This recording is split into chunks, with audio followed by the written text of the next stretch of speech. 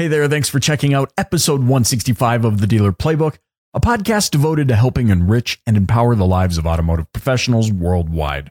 If this is the first time you've ever checked out the show, man, thank you so much. I would strongly encourage you to also go back and listen to all of the past episodes where you're going to get ideas, tips, tricks, and strategies that will help you take your career and life to epic levels. That's right, epic.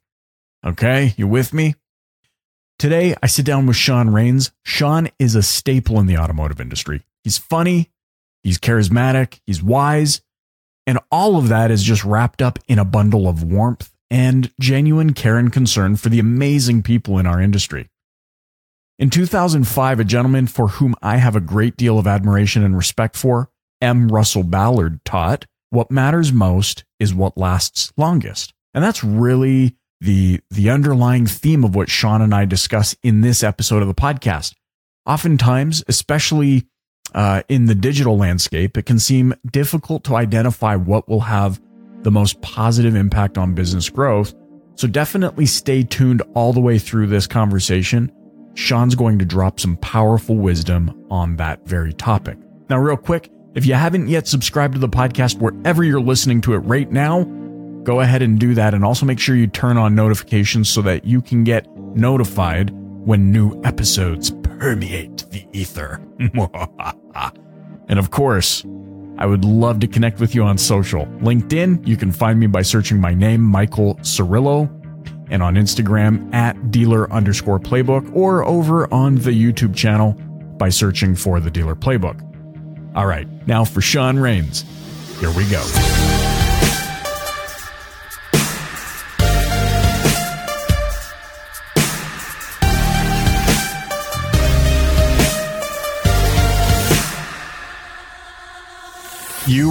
You were sitting on one side of this building, a very ambient building, lots of reverb, nice plate reverb, big open space, kind of like the bathroom. Not that I sing in the anyways, bringing people too deep into my personal life here. And I just remember hearing from one side of the building, you know, mine eyes have seen the glory. And I was like, I could jam to this. And I just, like, without even thinking, just busted out the bass line. And it makes me chuckle because I don't know anybody else that would just be okay with that. I do remember that now. Yes.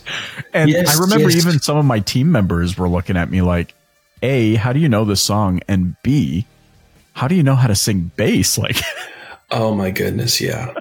I mean, I don't know that there's a lot of people that would appreciate this dialogue, but I would hope that there would be lots and lots. I mean, sure, you and I probably in our personal circles have lots of people that appreciate it. But if you were raised going to church and you were, and I'm not kidding, and you were lucky enough, or if you don't believe in luck, if you were blessed, if you were fortunate enough, if you were privileged enough, because honestly it is, to be at a church where people sang really well. How do you put a kind of price on that? I mean, I grew up going to churches where, you know, most people sang really well. I mean, there was a big emphasis on the importance of these old hymns that not all of them are great, but there's a whole bunch of them that were just beautifully written, especially when they're sung in parts. I loved it. I think, you know what? And I think, I don't know, maybe our bond, yours and mine, connected even deeper. Cause I was like, you know, one of my favorite renditions of a hymn was Carrie Underwood's, How Great Thou Art, where she performs it with, Vince Gill. Mm-hmm. And you were like, shut up. And I was like, no, I'm dead serious. And I'm like, and I even pulled out my phone to my Google Play or whatever. And I'm like, dude, look how many times I've listened to this song in the last, 3 weeks or something like that, because it's so powerful. And I'm with you. And I think even to that degree, cause I grew up a choir boy, like, in a mixed kind of youth choir. That was kind of the thing we did on even Sunday evenings after church. We would go home, eat, rest, and then we would go back to the church and go sing in a choir, kind of a thing. And I think I think it's a privilege, and I think to your point, it does make a difference, and it is life changing, and it's also because not only do you get to connect kind of on a spiritual plane, but you are also connecting with other like-minded kids. You're learning how to do something. Like I remember we had our choir director, Myra Tallstrip, God rest her soul. She's since passed, but she would audition you like she was serious. And I remember rolling into this choir as a 12-year-old, all these cute 16-year-old girls in the choir, and 12 to 18 was kind of the age range. All these cute girls in the choir, and here we roll in like 12-year-olds where if a snake looked at us the wrong way, we would not know what to think of ourselves, and thinking, man, I got to impress these girls. And here's Myra who auditions us, and she's like, all right, so what position do you think you could sing? And I'm like, oh man, like I'm a bass, like totally a bass. I'm maybe a tenor, like at least a tenor. And she's like, okay, second tenor. Second tenor, exactly. And I just remember because this was in front of the whole group, so you're standing in front of like 30, 40 kids at that time. And, she's like, okay, well, here's a middle C. And I was stretching, man. I was like,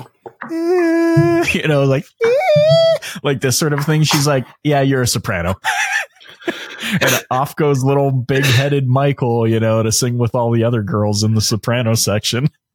Oh my goodness. Like that singing the Hallelujah chorus. Mm-hmm. Which was performed, just as a side note, and I thought it was beautiful, which was performed at church this past Sunday on Easter.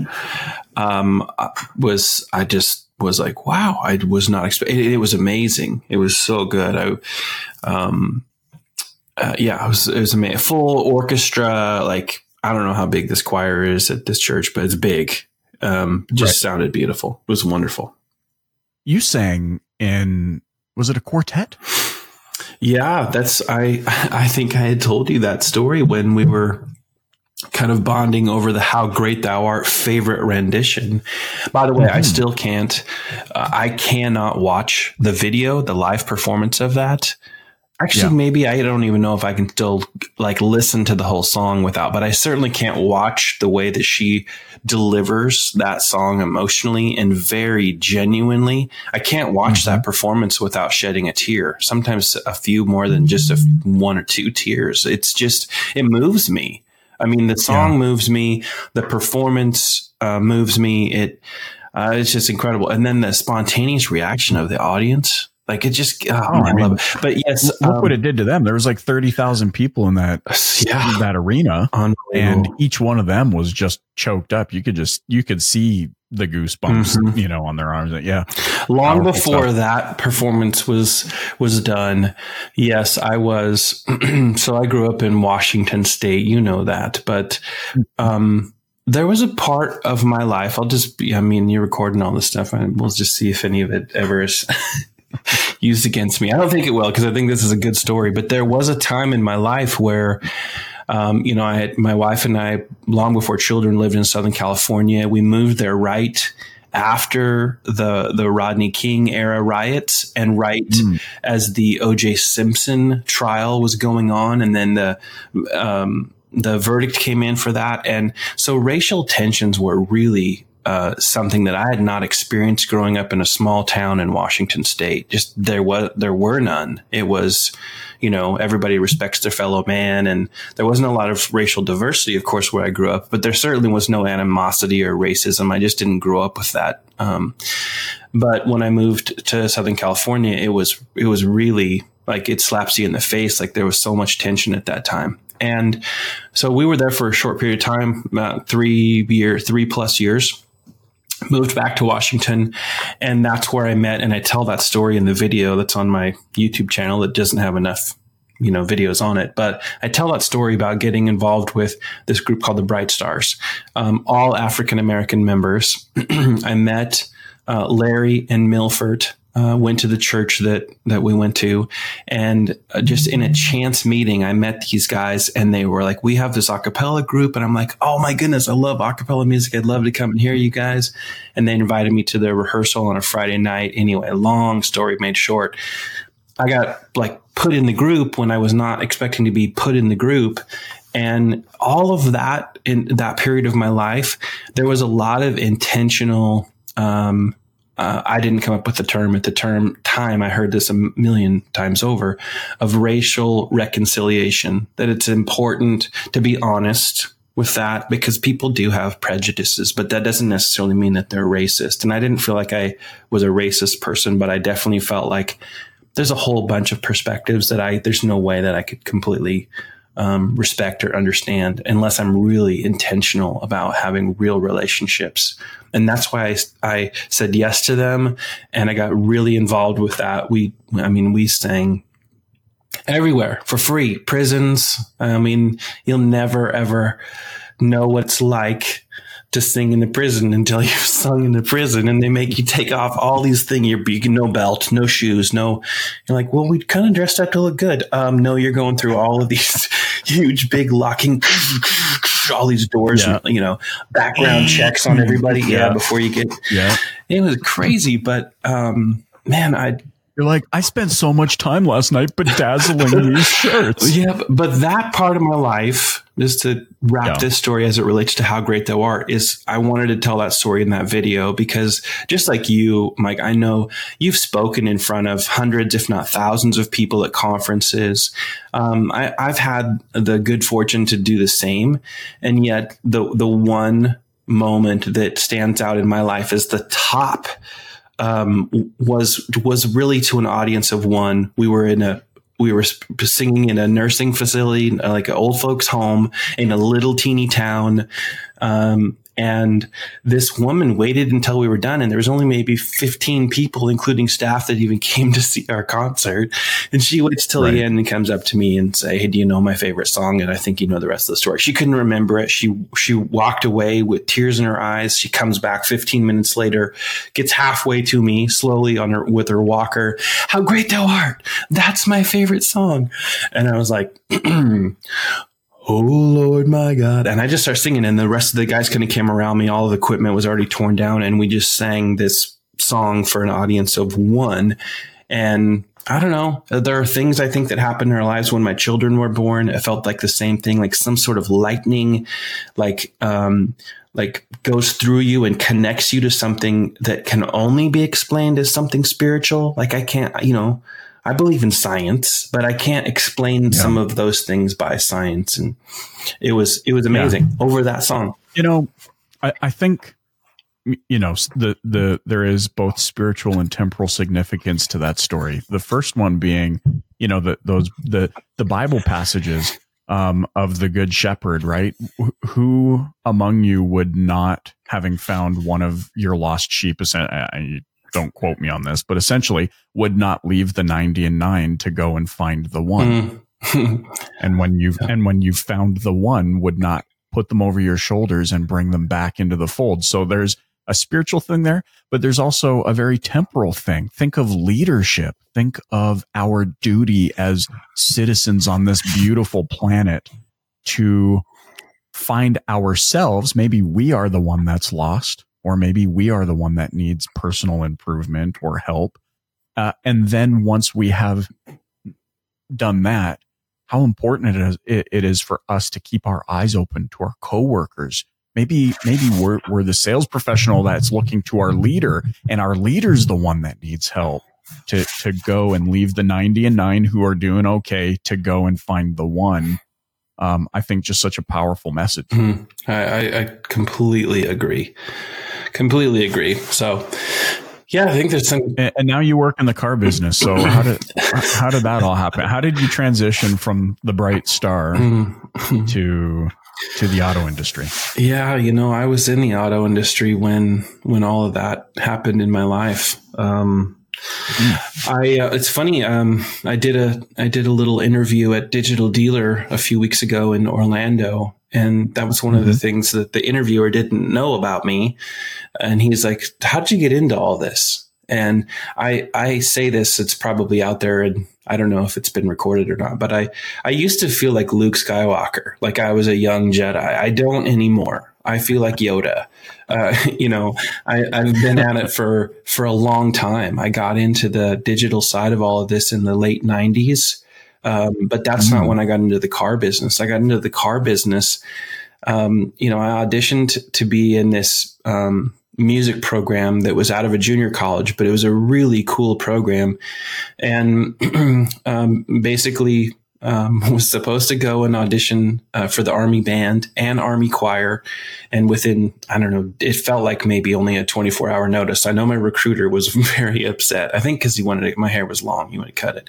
But my senior counselor in high school found this program, and I ended up going to this junior high school, or this junior college, high school, in this music program where I got to, go and tour Hawaii and play all these, military officers clubs and super fancy, country clubs for rich people. And we did huge performances for private parties held by Boeing and Microsoft and Pepsi. And like, it was so much fun. That's where I met my wife. And when I met her, this wasn't like a junior college that was in my town. It was a few hours away from where my parents lived. So, so I was renting a room, I was not living at home. I moved out of my parents' house the summer after I graduated high school and never moved back. But I met this girl who I'm still married to this day. And I was just willing to do whatever it took. So I got a job at this auto parts warehouse.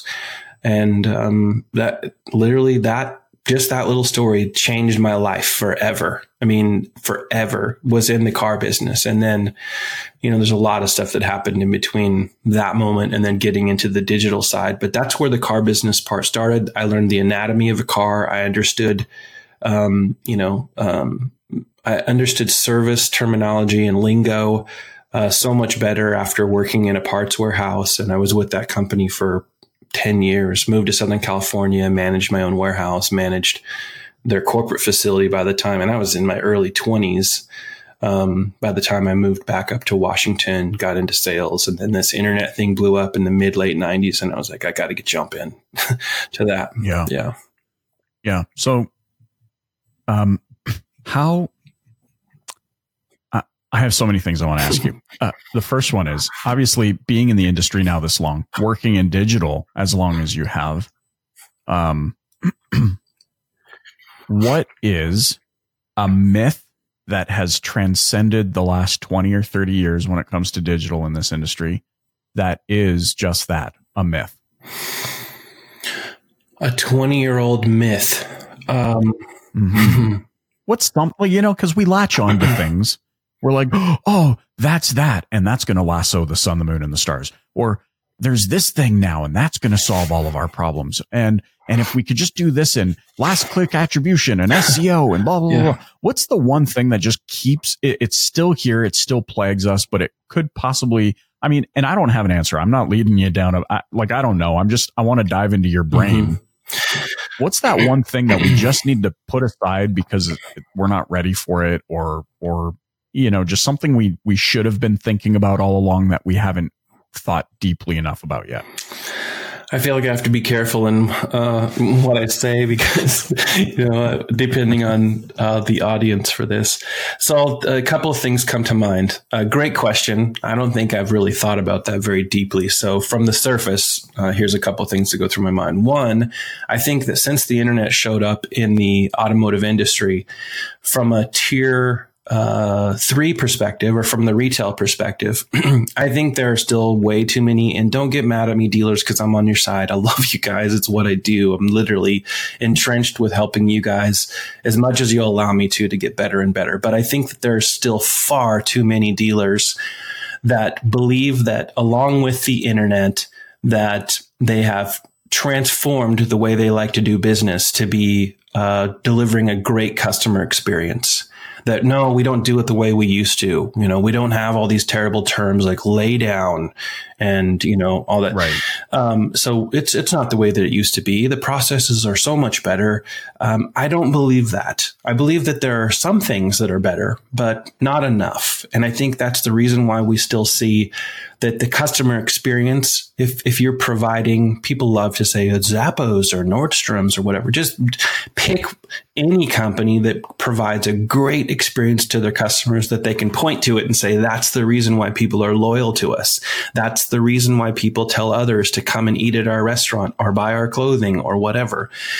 Take whatever model it is. I don't care if it's Zappos or Disney or whatever. And then say, how do we become that level of professional at our dealership?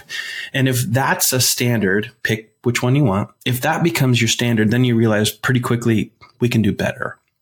So I think that there's still too many dealers that believe that they have done enough, that they have changed enough with their process and the way that they treat internet or digital customers.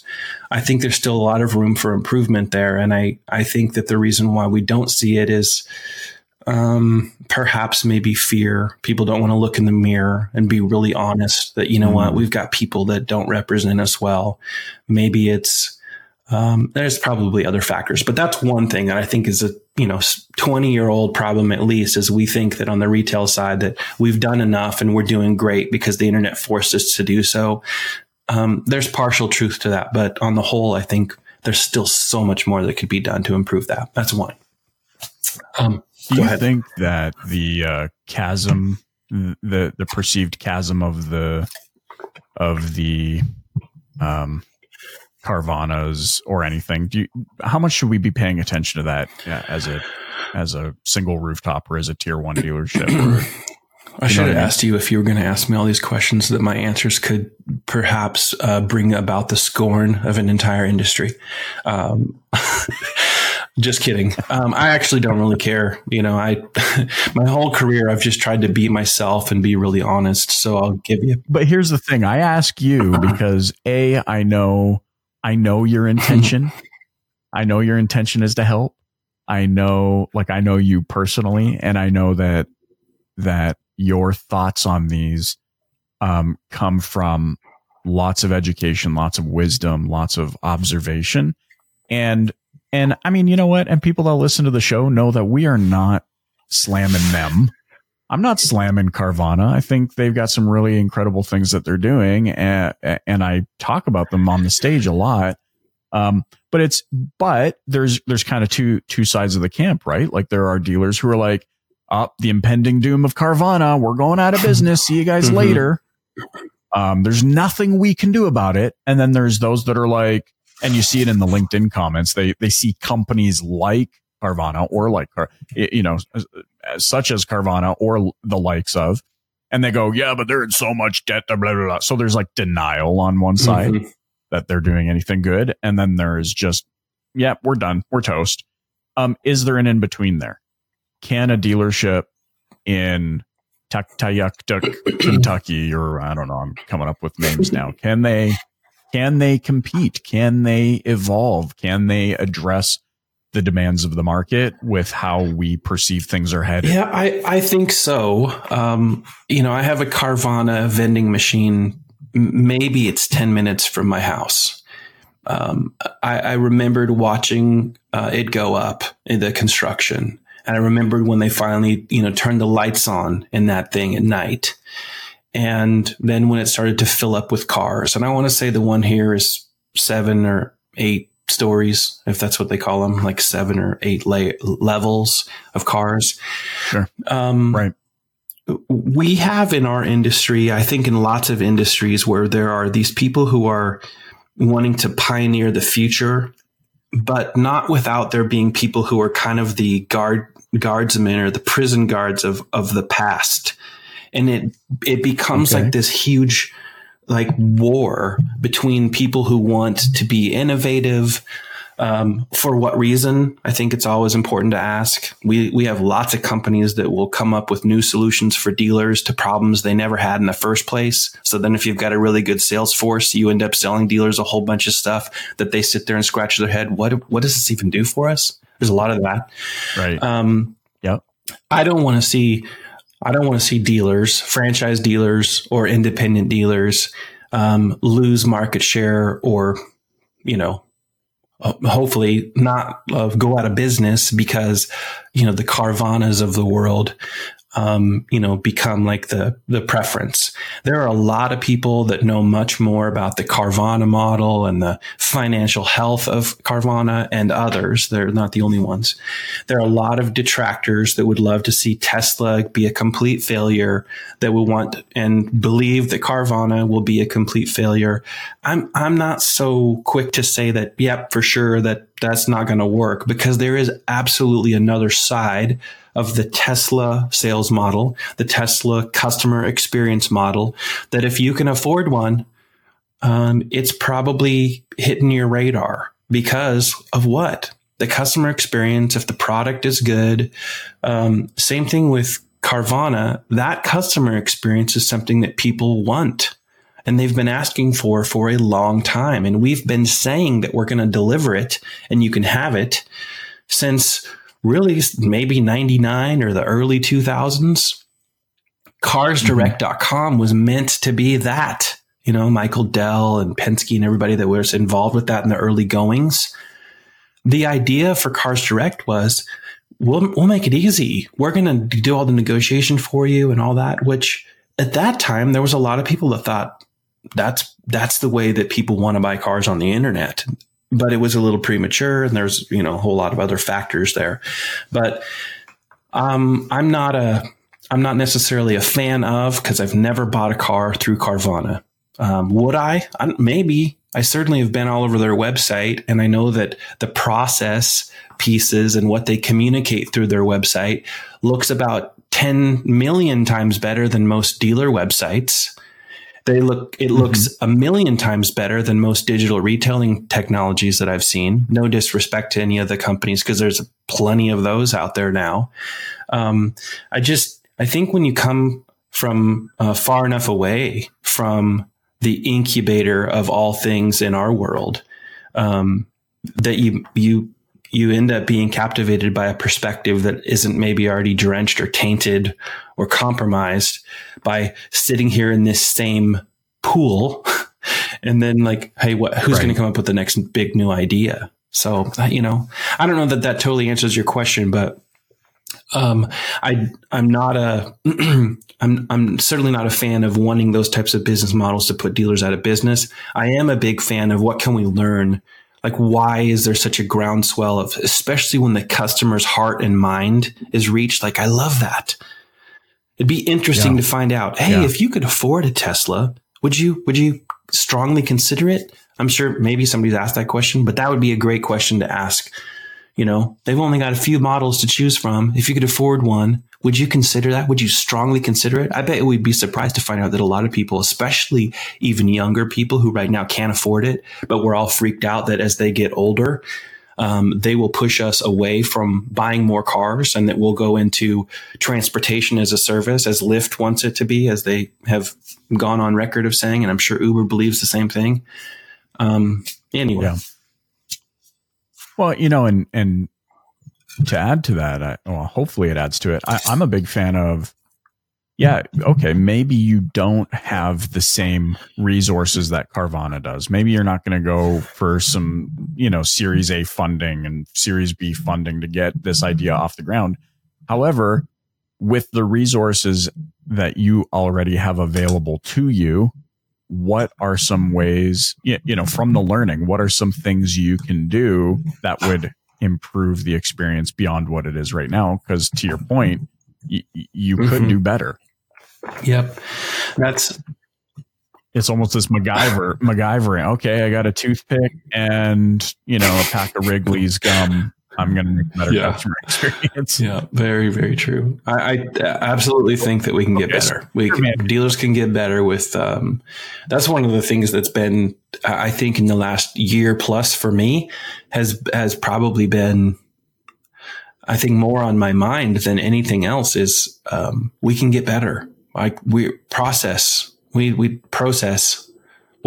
I want to make sure that I'm covering the whole audience. So to my Canadian friends, process and to my not as appreciative of maybe pronunciation, not as Canadian, you non-Canadians, then process has been something that's been on my mind heavy for the last year plus, mainly because, it's still all over the place, regardless of how many different leads you have coming in and sources and, the highest quality ones. Again, it's still, there's a big, huge, open, gap that we haven't closed, those knowledge gaps. It's almost astonishing to me that there's still such a huge one, where it relates to process. Okay. So as an example, what's one process you find just has a consistent knowledge gap? Lead handling. Okay. Knowledge gap there is, you wouldn't be surprised by this, but I think a lot of people would be surprised that when you do just a tiny bit of investigation on what's your process like for lead handling, you'll find that most dealers their process for lead handling hasn't been looked at or examined in the last 5 or 10 years. So that's a problem. Yeah. And a knowledge gap, because there are people that would prefer to communicate differently, and maybe they came through, let's just say, use chat, which I'm not a huge fan of, but that's another topic maybe. But let's just say that the chat agent was successful in turning you into a lead. Okay. Did we actually have a conversation enough to find out that we got some quality information from the chat, and what was the source? Did that chat come right off your website or some other? That's one area where I think just basic lead handling, but I'll go even further. If your process for lead handling hasn't been updated in years, but is also tied to, it's the exact same process delivered for somebody that is generated, the lead is generated from your website versus, say, a third party source, Trader Canada or Trader in the States or whatever. If your process is exactly the same for every single lead source, there's room for improvement. And a lot of people would say, no, we're just processing them, all exactly the same, but they don't all, perform the same. And so, I used to believe that, just, have a good process and execute it against every single lead. But there may be some variation in what you're saying, because the reality is if you actually do execute with consistency, meaning you answer the right questions or the questions that they ask, you follow up quickly, those kind of things. Those are the basics. If you've got 101 down, the next stage of that is, okay, now go back and look at every single one of those sources and find out, well, what's the lead to appointment ratio and how many of those appointments are kept? And then what's the lead to sale ratio? Well, they're not the same. And so as you start to weed out some of the ones that you're just like wasting time on, you'll find out, are we really wasting time, or is there something that could be changed in our process with this particular lead source that would generate a better result? And until you've gone through that, and it sounds like that doesn't sound like any fun at all. Well, it's not fun. But if you want to run a dealership, if you want to run any business that is based on, we need to, get as many leads as we possibly can, which has become, the same zombies addicted to brains, the same way that leads are, dealers are addicted to leads. Yeah. Right. If that's going to be your lead zombies, a big part of your business model, then you're going to want to go through all these variations of figuring out which sources maybe are absolutely a waste of money. It's possible, but not until you've actually tried to execute and dial in a process that might just be a little different between the various sources. What's interesting about what you're saying is, you know what? This whole process of improvement, it sucks. And there's no easy way around it. Like if there was, you've heard the cliche quotes, everybody says it. If it were that easy, everybody would be doing it. There's a documentary about Usain Bolt on Netflix, and it kind of documents his journey of, being as great as he is as a runner, an Olympic runner. And him and his coach laugh. There's one segment where him and his coach are laughing because he hates practice so much. Like he absolutely just despises the process of practicing. He hates that he can't just eat what he wants. He hates that, he has to show up and run in the heat of the day for hours. And, just he hates the whole process. What does he like? He likes winning. He likes the money. He likes the endorsements. He basically likes the payoff. Well, how's that any different? Really what we're talking about is optimizing process, optimizing conversion, optimizing everything very contextually until it is somewhere where you are at least comfortable. Mm-hmm. But I think, to your point, it's important for everybody to understand that the process of improvement is never ending. There is no end to this because you can always be better. That's right. Yep.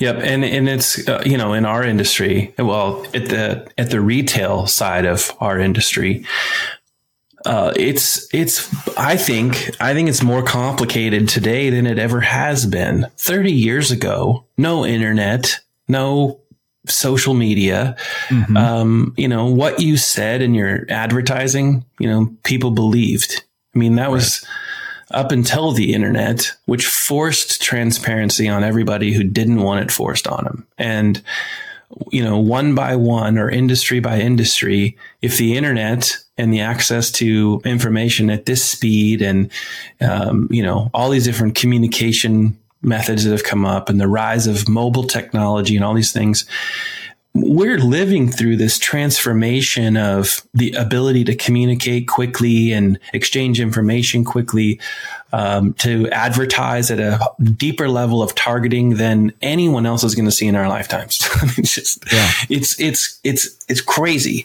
And there are a lot of things that I think we have taken for granted. And I think sometimes, and I don't know, I don't want to say that it's always on purpose, but I think that there certainly have been a rise of vendors, technology vendors, in the last 20 years since the internet showed up for the automotive industry that absolutely are able to, and they know it, take advantage of dealers, because the dealers they're clearly disadvantaged from a lot of different perspectives.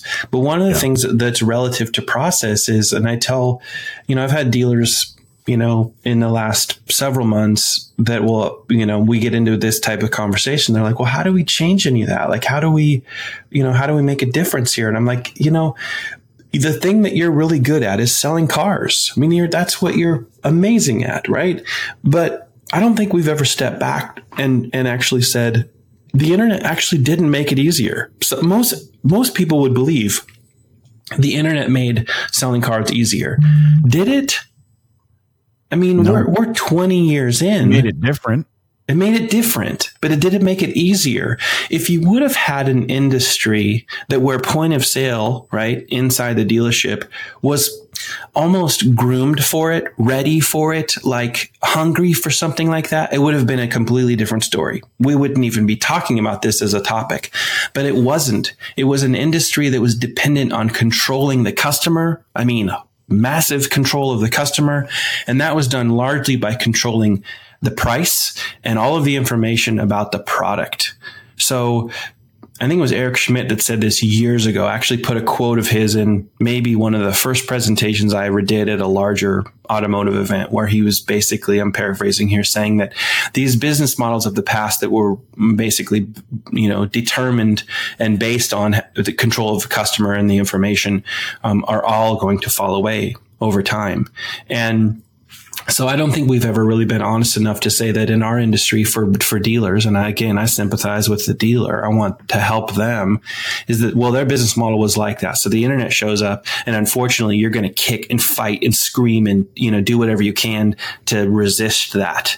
And most dealers were like, this internet thing, it's a fad, or I hope it's a fad. And, then it's not a fad. So now what do we do? Well, I think that before we ever really started to help dealers with the process part, and it's not as if people haven't been trying since the internet showed up, but I think we got really, really good, or the industry vendors became really good at coming up with new lead generation models. Tons of them popped up. Then it's all sorts of different digital marketing things that have come down the path. And you asked this earlier, how many things are like a myth now. Yeah. I think that we'll start to see more and more of these things that are a myth. Of course, the people that sell paid search or SEM would never say, well, that's a myth, that it's not valuable. Okay, but there are some things about paid search that have been represented from almost the time that it showed up on the scene as a generate your own first party leads. I was one of the people in maybe 2007 saying, stop saying that you're generating first party leads, because you're putting yourself in direct competition with people who are third party lead providers, but you're making it seem as if a dealer could go and generate the same volume. There's just two different things. Right. You may need to do both. I'm not saying you should pick one over the other. You might need to do both. That requires a marketing assessment of what are you trying to accomplish. But I think we went full speed ahead towards what are all the new things that we can develop, not just our industry. I mean, Google, obviously, with the advent of AdWords in October 2000 is when it came out. It's been nothing but brilliance from Google's perspective and even Facebook's perspective of, look what we did in creating our audience. They tell us everything. They search for everything. We know everything about them. Wow. We can build advertising platforms that are the best that mankind's ever seen. That's true. Yeah. But does it mean that it's better? And does it speak to, or does it factor in, well, did we help this, in our case, the auto industry, with how they're going to handle the process? Is this more difficult for them? Do they have salespeople that can now accommodate how all these things are happening? I don't believe that we have. So I think now there are a lot of dealers that believe that their biggest problems are relative to something within marketing or advertising. My website's not good enough. I need a brand new paid search vendor, or I need, programmatic display ads, or maybe I should try some Pandora radio or whatever.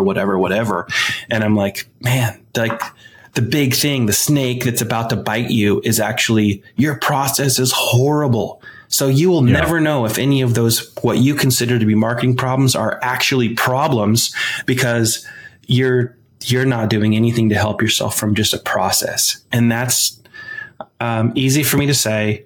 It's not easy to just, okay, well, one, tell the dealer, here are the complications within that, because there are a lot of reasons why a dealer's process is broken, and disseminating all of that and having productive dialogue to try to fix it is actually, that in and of itself is not an easy conversation. Yeah. Well, it's funny, because when you're thinking inwardly about your own business, it can be really difficult, or many find it difficult to go, but what would I do that's so much better? And I always say, okay, well, stop thinking about yourself. Think about the last negative review you left on like that 75-cent hot dog and Coke combo at IKEA. And all of the ideas you came up with that would have made that experience better for you. Now apply that to your dealership. So you are capable of thinking about ways to improve. Now apply it inwardly to your business. The same way people are leaving reviews about your business and how the process could be. I mean, that's free. That is free advice that you're getting, that you can take to your team to find ways to discover how to make things better. Mm-hmm. Yeah. I personally love, I wish I could say it without laughing. Good thing I'm not a comedian, because, well, first of all, no one would come and see me, but I personally love sitting behind the desk for 2.5 hours wondering what the business manager is typing into their keyboard about me. Yeah. So there's so many things you could start there. And I've talked about this on past episodes with other guests who talk a lot about experience and process. When's the last time you walked through an entire process? So as a leader in the store, or maybe as a sales team leader, or just as yourself as a sales professional, or working in the business office, when's the last time you even just role played the entire process of purchasing a vehicle from your store? That's a great question. It's a great question. I tell dealers, and have for several years now, when they get into, it used to be, have you ever sold a car in your life? I used to get that late 90s, early 2000s. Have you ever sold a car in your life? And there was a period of time where actually I had to say, no, I haven't. Have you ever built a website in your life? but I never said that. But I sold cars when I was already working on this digital stuff and just didn't tell anybody about it nights and weekends because I wanted the experience, which was great. But for several years now, I've told dealers, like, I'm not on your side. Like, I'm not going to try to tell you that I know how to sell cars better than you.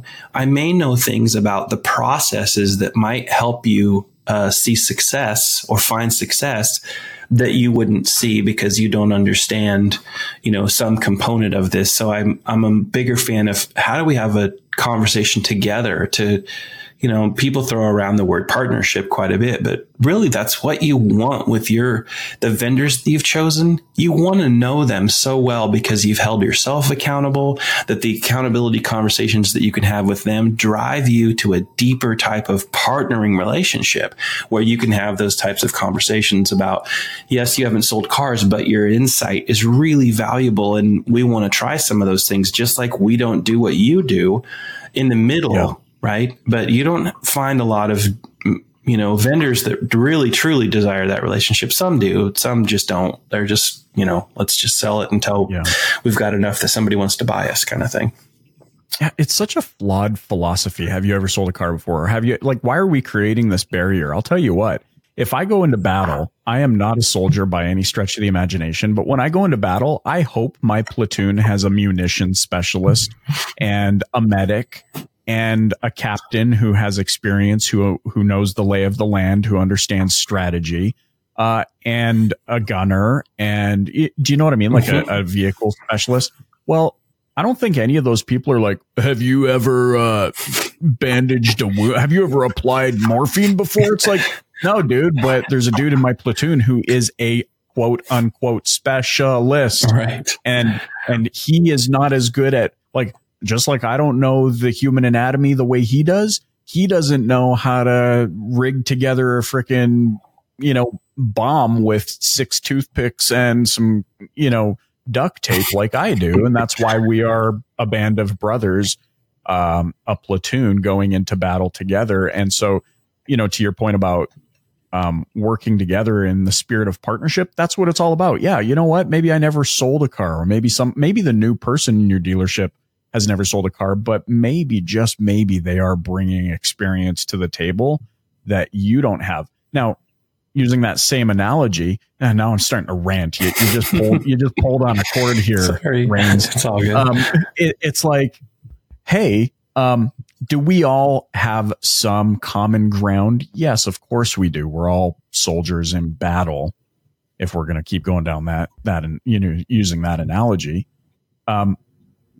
there's going to be some common ground, and that's good. We need to kind of have that so that we understand each other. But I am also depending very heavily in a very Henry Ford-esque way on your specialty and your vantage point so that I can be successful. And you're going to rely just as heavily on my experience to help you be successful. That's how we rise to the top together.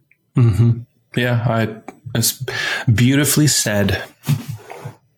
Thank you. And so now let's move this a little bit more digital, because lead handling and all of that ties in very, very naturally to the whole digital thing. And I love what you were saying about first party. I'm going to generate first party leads.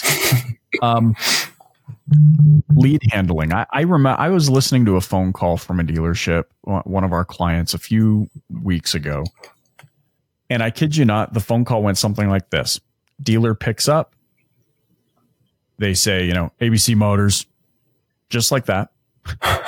The client says, "How are you today?" Role reversal. I was like, what is happening right now? And so I had to listen to the call 3 or 4 times to really get an understanding of what's going on. To believe what you were hearing. To believe what I was hearing. I just couldn't bring myself to believe that. ABC Motors. Long pause. How are you today? I'm fine. You? Good. Hey, do you have I'm really interested in the, Black Expedition. Do you still have that in stock? Yep.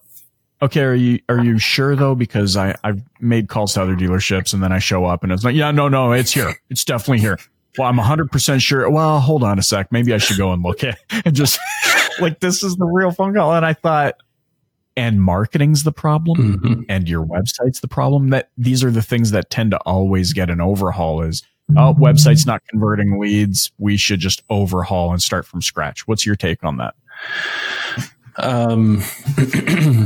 I think that goes back into some of these other problems that are not marketing problems. So I would say to a situation like that we have a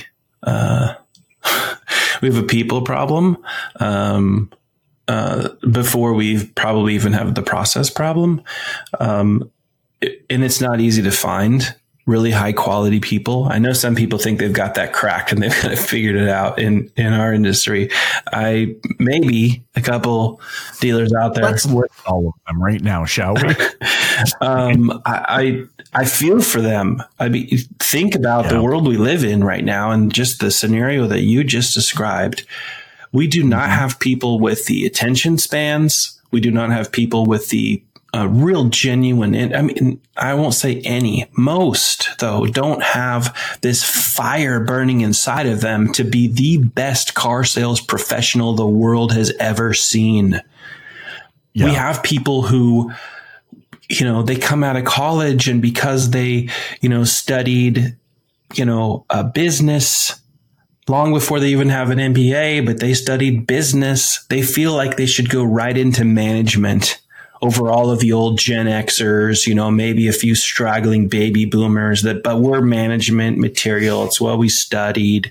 We have, and I don't want to make this kind of a political thing, but we do have the younger generations now where people, look to the kind of the entitlement, and there's a warped sense of kind of reality that there just aren't a lot of young people that are coming into dealerships saying, I'm willing to start at the very bottom and work my way up. I understand that regardless of whether I have this degree that says I'm a, English major or I have no degree and I didn't even finish high school, that both of those two people have the exact same opportunity to change their zip code by how much they could earn, literally from the projects to, Park Avenue if they wanted to. And there's countless stories in our industry of that happening to people that have the drive. Now, some of them are, maybe they're, not the, kind of salesperson that you would want your mom buying a car from, but they've done it. And then there are others who are absolutely just super ethical and they're just, they get after it. But for the most part, the world we live in now, there are not a whole bunch of people that are turning up inside a dealership saying that I want to be that person. And then we don't actually, in the dealership world, probably spend enough time not just vetting the interested to join our organizations, but really even asking them the kinds of questions that would perhaps eliminate ever putting somebody on your staff that would deliver the type of phone call that you were just explaining, right? If we spend enough time on the front end of, hey, have you ever been in a job situation, or if you've been at another dealership before, which is always often the case, what percentage of the time were you on the phone? Did you ever receive any phone training? If so, what was the organization? Do you remember what phone training? You might find some common ground where people have been through somebody's phone training that you're familiar with, or you've put your own staff through, and that might be a checkbox. Like, hey, that's a gold star in consideration of bringing this person on. You might ask similar questions about their familiarity with different CRM tools. And without telling them which one your dealership actually spends money on, you ask them which ones that they've had bad experiences with and that they don't like. Because what if they say, man, I just hate XYZ CRM, and that just happens to be the one that you've spent all this training and time and money and resource and human capital on making your dealership make it work. And this person's going to come in and poison the well. Like, there's that type of thing that doesn't happen enough in our industry either. So, I think in the scenario you're describing, it's we have some serious issues that are not just the digital side of it. We have people issues. How do we find those people?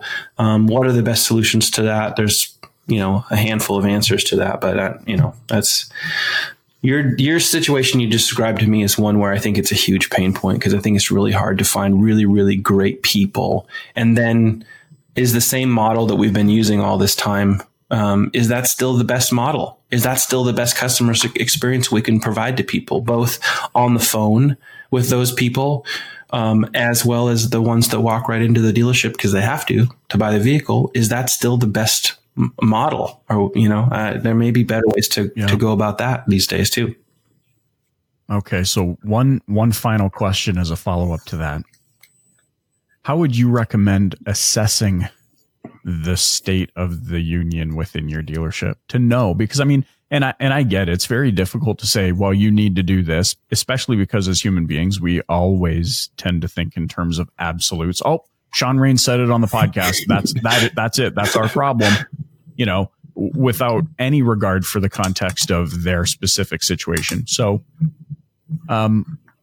what are some things you would recommend to analyze your current situation so that you can then better assess what your needs are?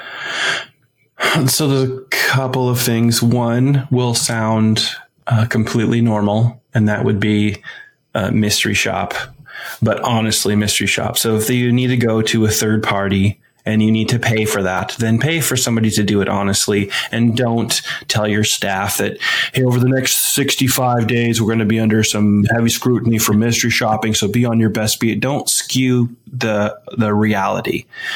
Be really honest. Yeah. And I'm a big fan if the dealer just says, we're going to do it ourselves, but we're not going to tell everybody. So don't announce it in your sales meetings. But mystery shopping is a way to identify that, especially if you're just honest and you're like, we need to know the truth. So don't skew the results. Find out the truth. But you can't just do it as pick one source and it's just a form fill mystery shop. You got to have people that will call the dealership and they know that they're not getting, it's got to be genuine. So it's got to be done by phone call, and it's got to be done by phone call through multiple sources. My recommendation would be to do a mystery shop that actually tests through a phone call, through a form submission, through every form of communication. Let's just say you're using Auto Trader Canada. And I don't know this, so I'm just guessing, but I'm assuming that Auto Trader Canada offers multiple different calls to action to get the conversion. If the conversion is defined by a phone call as a conversion, a form fill as a conversion, maybe they offer chat through their site, maybe text. You can go right into text messaging. Some services will connect you into Facebook Messenger. So let's just say out of those 5, that you want to test every single one of those from a mystery shop perspective. You want to find out where your holes are, where your weaknesses are. You have to go to that level of depth on every single source. And then you'll find out, oh, wow, we are actually setting appointments at almost a 40% clip when people come through Facebook Messenger. I work with companies that are seeing that. This particular company told me that they're like a BDC kind of sales optimization company. I've told you about them before. When they told me about their Facebook Messenger stats, I was like, what? That's really impressive. I would have never guessed that in a million years. But anyway, you have to do that across all your sources. And if there are only 2 methodologies to convert, phone call and form, test both of them. And that takes time. How many email addresses if you're going to do it yourself? How do you make sure that you haven't, let everybody know what's going on? That's, but it can be done. And so I highly recommend that. That's number 1. The second part I would say is, and most people, do you guys do actually mystery shopping? Do you guys offer that? Okay. We don't. No. So do you usually just tell dealers, hey, do it yourself? Because I don't know who to recommend. People have actually said, like, who would you recommend? And I'm like, I don't know, but I'm sure there are companies that will do it. I just don't know if there are any good ones. So if anybody asks, we'll have to figure that out. So mystery shopping, definitely good start. Second, to find out what's, kind of really happening at the dealership, or where you could find improvement. This is the one where it's going to sound like, what's Sean talking about? Was he in his right mind? is you don't have to do something as detailed as like a Myers-Briggs assessment or DISC, Sure. But right. And I don't know if I've told you this stuff before, but I'm a really big fan of if you have a small enough organization, is take the personality style test that was based off of these 4 animals: the lion, the otter, the beaver, and the golden retriever. And the reason why I like that is because one, and if I ever own a dealership, I will absolutely do this. I want to know about my staff. I want to know about myself, and I want to know how I can create the best environment for excellent relationships, especially that are driven by really, really great communication. And I think when we don't know enough about our staff, about ourselves even, the derailment opportunities abound. And by derailment, I mean, we don't see eye to eye on things that we probably should be able to see eye to eye on. And so that particular test for me is one where I love it because, and I know you've seen some of these things before, but it's really simple. I've adapted this test for, I've done it only once as a presentation. There was like 11 people in the room, so apparently they weren't very excited about the topic. But I've done this for a couple of companies as well, where I've basically built through Google Forms the ability for them to send this out to all their employees, and they can do it. And then they find out, okay, well, the lion, it's like, here are the attributes, and don't pretend like this is who you want to be. But if these words describe, this is who I am, I'm purposeful, I'm independent, I'm controlling, I'm bold, I'm a problem solver, I take charge. If these are the things like, oh, okay, you just easily chalk up how many of these things really are you, and you come up with a number. And it's the same thing across all 4 animals. But then what you'll find out once you have everybody who's assessed themselves, well, I'm really high as a lion and I'm pretty high as an otter. Okay. Well, you're secondary, especially if you score high in 2 categories. Those are things that you need to pay attention to. And so I like that because you can walk people through, especially if it's done in a way where your employees know that, listen, I care about our team. I care about you. I care about your families. I care about your well-being. I care about the health of our business. I want to know this about you. I want you to know this about me. So when you're like, why are you so irritated? Well, because my predominant animal is lion. And one of the things that I'm most irritated by is when people are unprepared, waste my time, they argue, they're blocking results, all of a sudden the person who's a golden retriever that never knew that about you, they just had a vehicle that was put in place to allow that to happen. So those are the 2 things I would say. As mystery shopping is going to tell us what we already know, and people have heard about that type of stuff lots of times. But the other part is I'm probably going to, for me, would be the animal test. There are certainly others, and I think there are companies that offer this type of thing to dealers. But what I find in dealers, and I have found in other small companies that serve dealers, is that this animal version of taking this kind of personality test it's easy, it's understandable, and it can really be turned into a fun exercise of leadership and team building. Big fan of those. Are probably the 2 things that I would recommend, or that I would want to do. Love it, man. Such great information. How can those listening learn more or get in touch with you? It's super easy. Usually as long as you spell my first name correctly. So they can reach me at Sean@dealersuperhero.com, and that is spelled SHAUN, Sean@dealersuperhero.com. They can also go to dealersuperhero.com, and there's a contact form there. That'll go to me and a couple of my guys, but I see every single one of them. We're a little company, so I see all of it. It's not as if I need to pretend like we're working with thousands of dealers, so maybe your contact form will reach me at some. No, I see them all. And people can find me on Facebook. It's pretty easy to find me on Facebook, on Twitter. But easiest place is Sean@dealersuperhero.com, or go to dealersuperhero.com and reach out through the website. There's a phone number on the website, and there's also I think info ad, and then there's a contact form there. Probably easiest. Awesome. Well, and you know what? The only thing you're not on, and this is I got a bone to pick with you, is the FZ09 that you're posting that you don't have time to ride. Well, you need to put a backpack on and go grocery shopping. I know. So you're going to be disappointed. I found a buyer. I sold my FZ09 last night. It brings me a little bit of sadness, but to be all honest with you, and you know a little bit about this, because I got about me is I was up in your territory last summer. I'm trying to figure out a way to come up this summer as well.